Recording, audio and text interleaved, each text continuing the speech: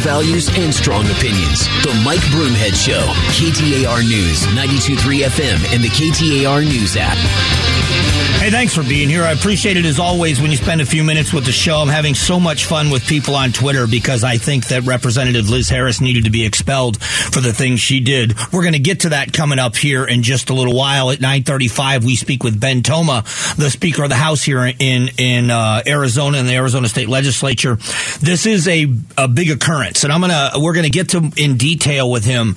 But the reason why I think this is such a big story is there are things that you can't do, and I think that everyone needs to stand up. And I think the precedent has been set that if this happens on the other side of the political aisle, that people are going to have to stand up and say that this was wrong.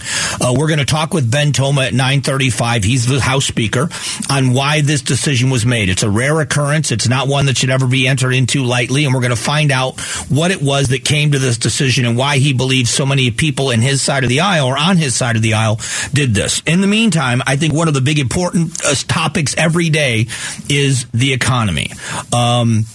I want you to hear a little bit. This is about inflation. This is an ABC News report talking about the Fed and inflation. It's not just inflation the Federal Reserve has been paying close attention to lately. The minutes from the latest meeting show the central bank's economists are spending a lot of time digesting what the failures of two major U.S. banks could do to the economy. They're predicting it could result in a mild recession starting later this year, with the recovery over the next 2 years.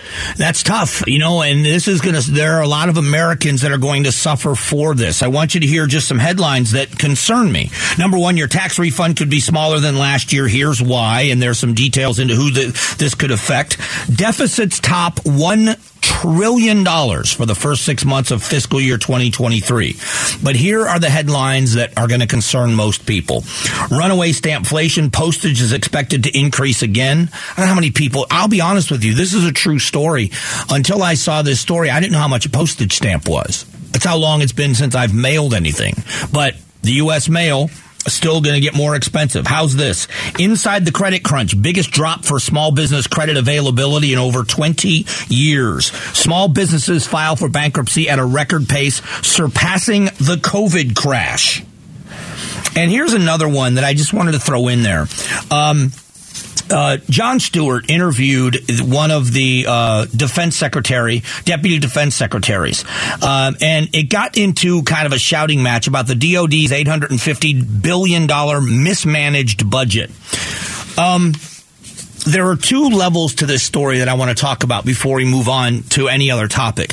One is the massive overspending by our federal government. I think leadership in this country has got to take a long, hard look at where we are as a nation, as divided as we are.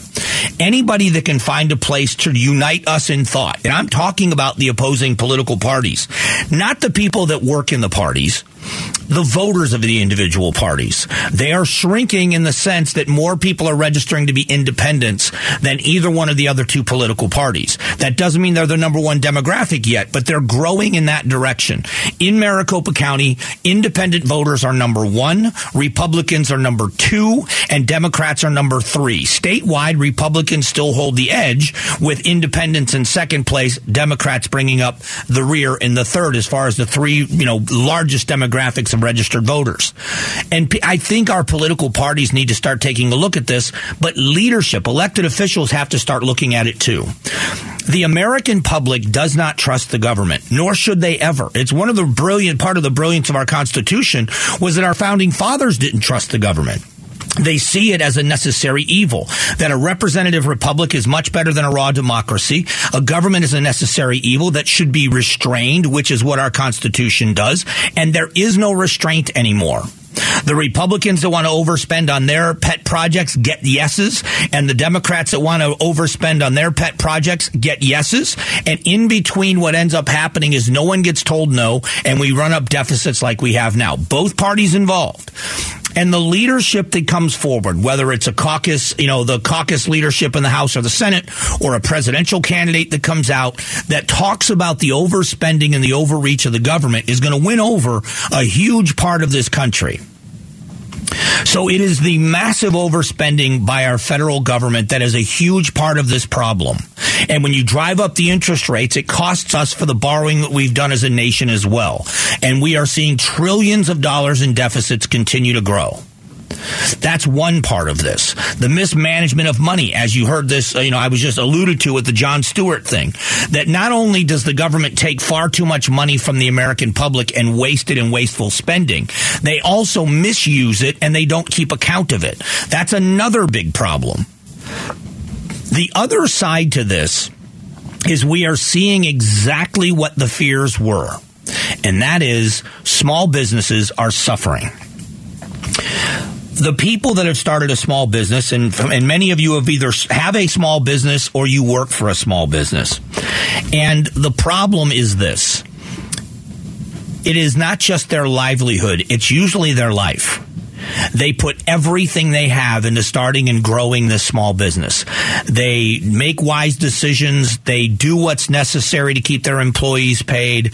And when these things out of their control, when they can no longer qualify for credit, when the interest rates have grown so high that they can't tap into those lines of credit to keep their people employed, they have to start laying people off. So we're not talking about, and I hate this term because I don't believe in it, but the greedy corporations. They always seem to be a fair target. If you start out as a small business and you grow into a major corporation, it seems like it's okay to dump on you and charge you more in taxes, and no one cares how high your interest rates are. I do, but let's go just with the small businesses that are trying to grow into the medium-sized companies and try to do good things for their employees.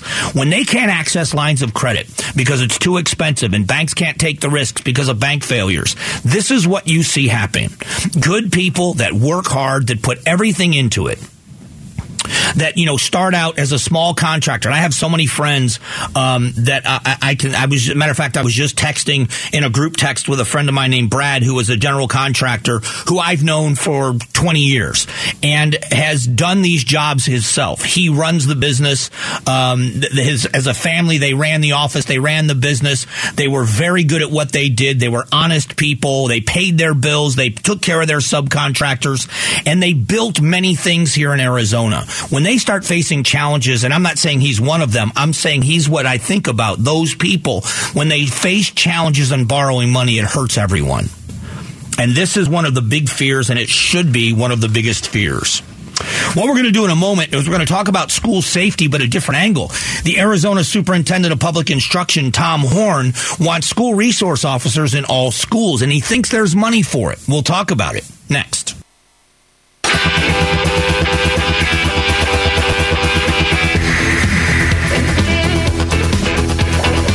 Strong values and strong opinions. The Mike Broomhead Show. KTAR News, 92.3 FM, and the KTAR News app. Hey, thanks so much. Appreciate you being here. Phoenix Suns are back in the playoffs, and we're giving you a chance to score the hottest tickets in town. It's Suns playoff tickets. If you want to get on this in this contest, you got to text the word ticket to 411-923, and then listen at 11 a.m. and 4 p.m. for your chance to win Game 1 tickets to see the Suns take on the Clippers. So at 11 a.m., we're going to give you an opportunity. We're going to call out a name, and that person has 10 minutes to call in, and they're going to be registered to have a chance to win tickets. If that person doesn't call in, we open the phones, and somebody else gets a chance. So text ticket to 411-923. So the Arizona Superintendent of Schools, Tom Horne, says that he wants school resource officers in schools, and I do too. This is where I think that we disagree. Many people do at different levels of what gun control works and what we should be doing. And I've laid out my case for this for a very long time and how we keep people safe and with banning certain weapons. And I've tried to be as logical as I can, but there's always going to be that argument. I don't understand for the life of me how anybody with a conscience could say having police officers that are armed on school campuses make schools safer. It is a ridiculous argument to say otherwise. And you have Capitol Police at the U.S. Capitol that are armed, and you have to go through metal detectors and weapons detectors, and they have drug and bomb sniffing dogs at the Capitol building to protect members of Congress. We have a name a place. Major corporations have armed guard personnel on staff, most of them former law enforcement, sometimes they're off-duty law enforcement. We did our show for a couple of days during Super Bowl week from the NFL Experience down at the Convention Center. There were cops everywhere in uniform and armed. Didn't take away from the party.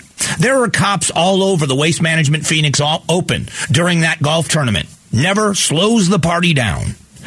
But what you hear from the gun control crowd is cops on campus with guns. Oh yeah, that's great. It was the coach of the San Antonio Spurs that went off on saying, "Do you really want your?" Yes, no one cares. Armed police officers are a good thing. They have off-duty police officers that protect school events all the time. Go to a high school football game. At high school football games, you will often see police officers, many times canine officers, at school football games, at school events.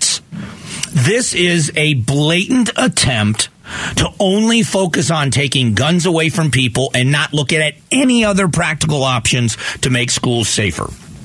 Superintendent Tom Horne extends the deadline for school resource officer grant money. He believes it can be paid for. The announcement comes a day before the Phoenix Union High School District Board discusses possibly bringing school resource officers back on campus. This is another story. So when you hear when another shooting happens, another mass shooting happens, especially at a school, people run to the gun control conversation. Why doesn't the local media or the local journalists, why aren't they running? Well, Dr. Geston is leaving the Phoenix Union High School District as superintendent, but why wouldn't the media in the largest city in the Southwest, I shouldn't say we're largest in the Southwest, the fifth largest city in the country. We are bigger than Vegas. We're not as bigger than LA, but we are a large city. I'm a Phoenician. Why wouldn't reporters run to the school board and say, doesn't this make you rethink the idea of getting rid of school resource officers a couple of years ago? If we are now saying that what happened both in Nashville at a school and Louisville at a bank building, the police have been lauded for their quick response in saving lives, in getting there fast and taking care of business. Why wouldn't this be a major news story here in the Valley? When we hear about one of these horrible occurrences, why wouldn't somebody be reaching out to the Phoenix Union High School District and saying to the school board, what are you doing? Why do we not have police officers on campuses?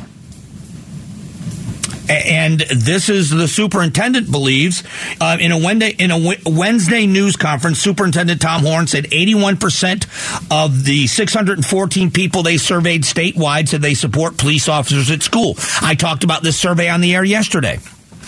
Some school districts, like the Phoenix Union, don't have school resource officers on campus. The district decided not to renew its contract. In that, it's a decision that a mother still is not happy about. And the mother goes on in this news story to talk about why she's not happy about this. The Arizona Department of Education said there is $50 million available. That money can go toward SRO and school counselors. However, Horne says he will prioritize the money for SROs. If schools do not have SROs and want money for counselors instead, Horne said they have money left over and it can go for counselors. This is a quote from Tom Horne. I give first priority to school resource officers, but that doesn't mean I'm against having counselors in schools. I think kids should have somebody to talk to when they have an emotional problem. What are we doing? I mean, are we really concerned about safety, or is it your kind of safety, in which it isn't more guns? We don't want, you're never going to make schools safe unless you have people there. Name another situation. I want you to think about this. Name another situation, whether it's a political figure or otherwise, that isn't protected by someone with guns. The governor has a detail. Mayor of Phoenix has a detail. Even the sheriff has a detail. You look around at our politicians, and they are protected by armed people. But somehow it gives the wrong impression if we're going to put resource officers on school campuses. Someone's got to start speaking up. In just a moment, Ben Toma joins us. He is the Speaker of the House in Arizona. We're going to ask him about the expulsion of Liz Harris. Stick around.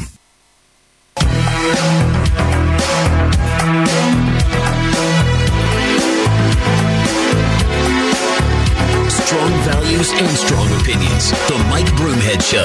KTAR News, 92.3 FM, and the KTAR News app. Hey, thanks so much for being here. One of the biggest news stories in the country this morning, especially when it comes to American politics, is from the Arizona State Legislature, as former Representative Liz Harris was expelled in the House of Representatives yesterday. Joining us now to talk about this is the Speaker of the House, Ben Toma. Mr. Speaker, thanks for coming on. Thank you. I know this is a very serious topic, so I want to go from the beginning with, can you talk about the seriousness of why, I mean, this is so rare. Why did you go to this level? Why do you think it came to this in all these accusations? Well, I think you're right. This is definitely rare. We've only done this a handful of times in the history of the state, and it's a very serious situation, but I think it's important to just point out also that it was kind of a sad and unfortunate day for the legislature. But looking all the information that was gathered and laid out in the Ethics Committee through that process in the report that was produced, it was clear that Representative Harris needed to leave and that their actions were entirely warranted. Because fundamentally, as members, we have to hold ourselves to a pretty high standard of behavior. I think people expect that. We have to be ethical. And clearly that did not happen in this case. Can you explain how this normally goes? If someone is going to come into an official hearing at the legislature, if they're going to make accusations like this, do they have to bring the proof with them? Do they have to have proof ahead of time? What is the normal procedure to make an accusation like this and have it stand and be allowable? Well, first of all, it's the wrong place to make an accusation, and some of the accusations that were made, and that's part of the problem here. But really the issue is that you cannot circumvent the rules of the House and coordinate with people who are absolutely bringing false allegations, and in some instances with this situation, fabricated information into the chamber, really for the purpose of putting it in the public record, presumably because they couldn't do it anywhere else. In other words, they couldn't do it in a court of law or any other place. And so, and anyway, present it like it's true, and then you deny that you did it. And that's effectively what she did. And that's really where there are multiple breaches of the House protocol, multiple breaches of the rules. And that's, again, what had happened here. Now, to answer your question directly, part of the reason that we have hearings is to make sure that we're presenting factual information. So when you deliberately circumvent that process, and you end up with a situation that's happened here, which is why we had to take action. Was there an investigation on any part? I mean, there's one thing to say if you have proof of this, bring it forward. But were any of these accusations investigated? And are you sure that all of these accusations are false? Well, I can't say for every single accusation because there were so many and they were so fantastical. But I can say categorically that I'm familiar with at least a few which were targeted at myself and other members of the legislature that are categorically false. I can say with firsthand knowledge that they're categorically false. And so, but again, this wasn't even the right place to do this. If you're going to make criminal allegations, you have to do that through the process that we have. We believe in the separation of powers here.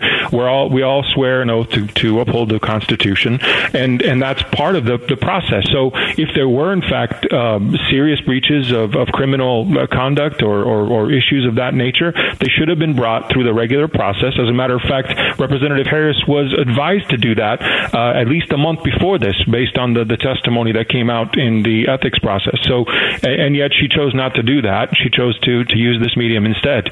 It's just the wrong place to do it, and especially when you don't have any actual proof, that's also a major problem. Arizona House Speaker Ben Toma is joining us.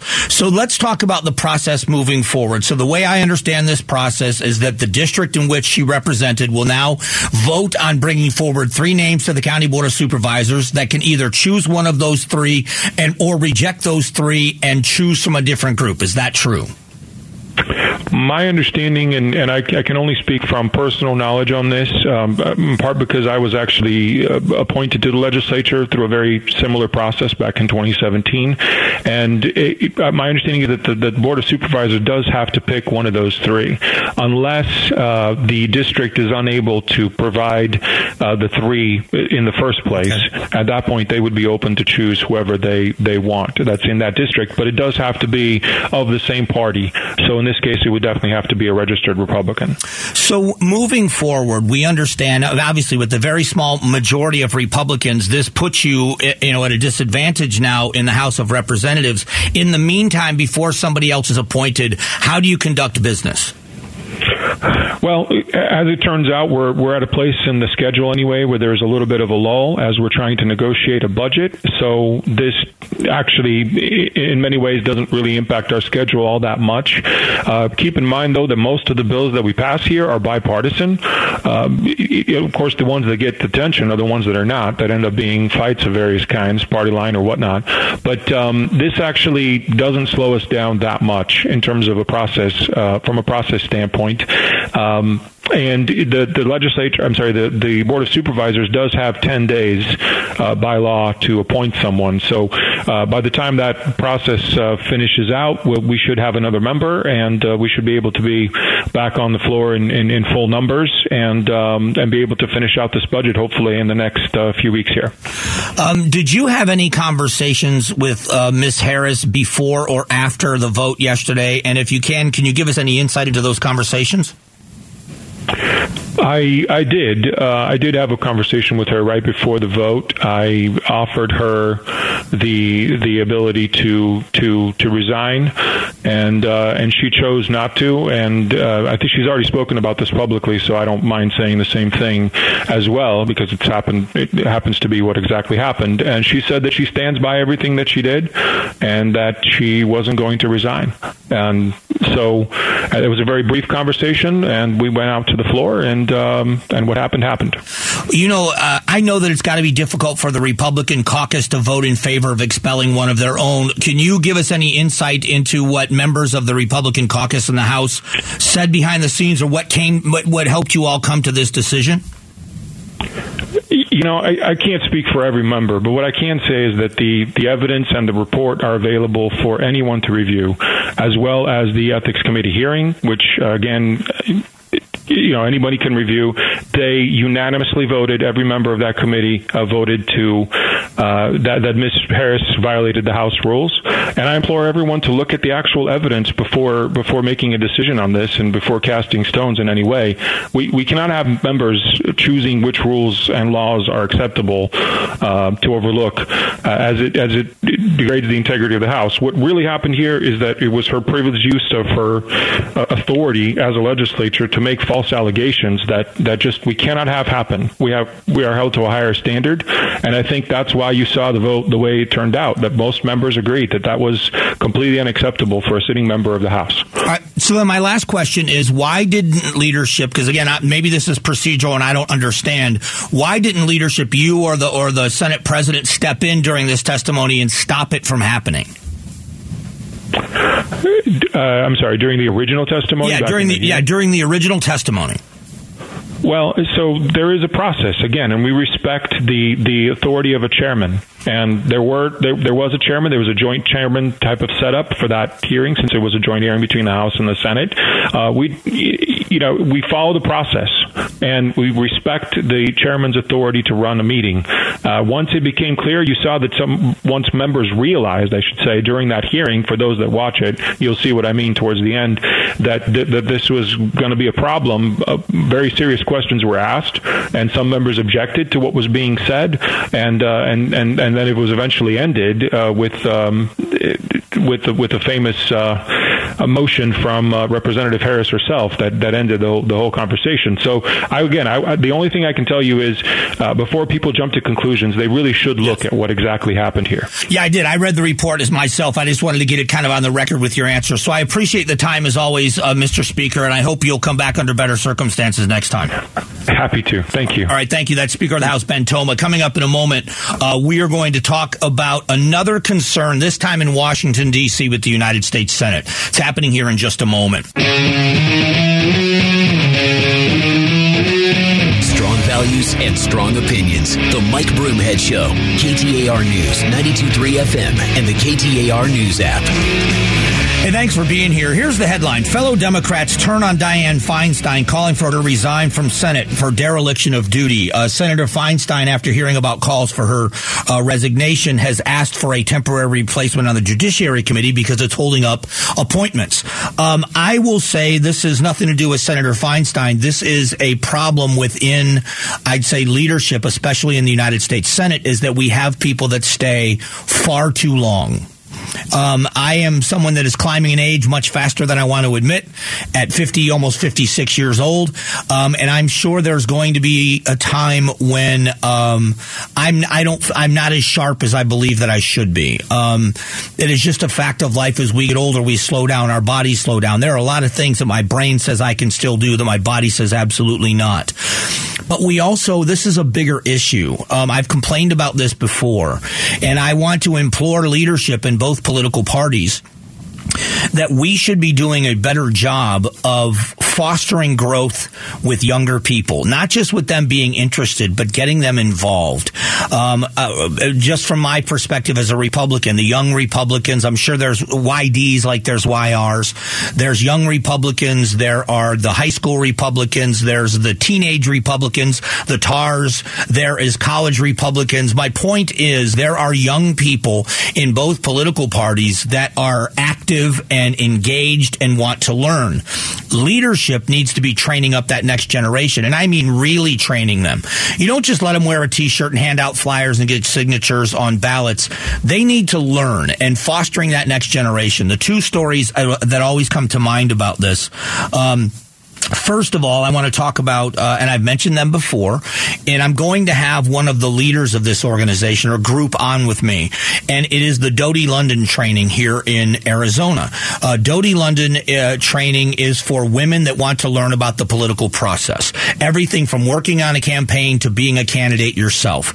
It is an inside look. It is a comprehensive training class. It is an amazing source for women that want to get into politics, and I'm going to have one of the leaders on to describe it more, because I think for both parties it's valuable to say we are taking people that are not necessarily engaged and teaching them to be engaged. The other story that I think is really representative of what it should be is if you go all the way back, I believe it was 1964. It was before I was born. That's how long ago it was. Ronald Reagan gave a speech to raise money for Barry Goldwater, and that speech was called A Time for Choosing. And it was more of a coming out party for Ronald Reagan, which nobody necessarily expected, but that's where Ronald Reagan's foundation, at least nationally exposed, came out. And it took years. He went on to become a governor, and then he was a candidate in a primary, and he lost, and then he won the presidency. And it wasn't until 20 years later in 1984, when he won 49 states for re-election, that Ronald Reagan became the Ronald Reagan that he was remembered for. My point is, there were decades of growth that got him to that point. We have so many people now, and I'm not saying it's bad, I'm just saying we have so many people now that have never really been engaged in the process whatsoever, that jump in and say, I want to be this. But more than that, I would say the people that stick around for decades in these offices, that know it's not about losing their faculties necessarily, but they stay in these offices for so long, instead of looking out there and saying, there is young leadership out there, and I believe that person needs to do this job next. This is the group of leaders that we need. If you look at every organization, we're going to have the NFL draft is coming up. They are constantly doing this. Coaching, there is a coaching tree, they call it, where head coaches have a lineage of head coaches that are now coaching under their tutelage. Every thriving organization is training up the next generation. And I think in this country, in American politics, we need more of it. We don't have nearly enough of it. I just think it needs to happen. Coming up just after 10 o'clock, is there hypocrisy in the cancel culture? That may sound like a rhetorical question, but I want to point out the utter hypocrisy in this and the reason why many people don't subscribe to it, myself included. So we're going to talk about that coming up in a few moments.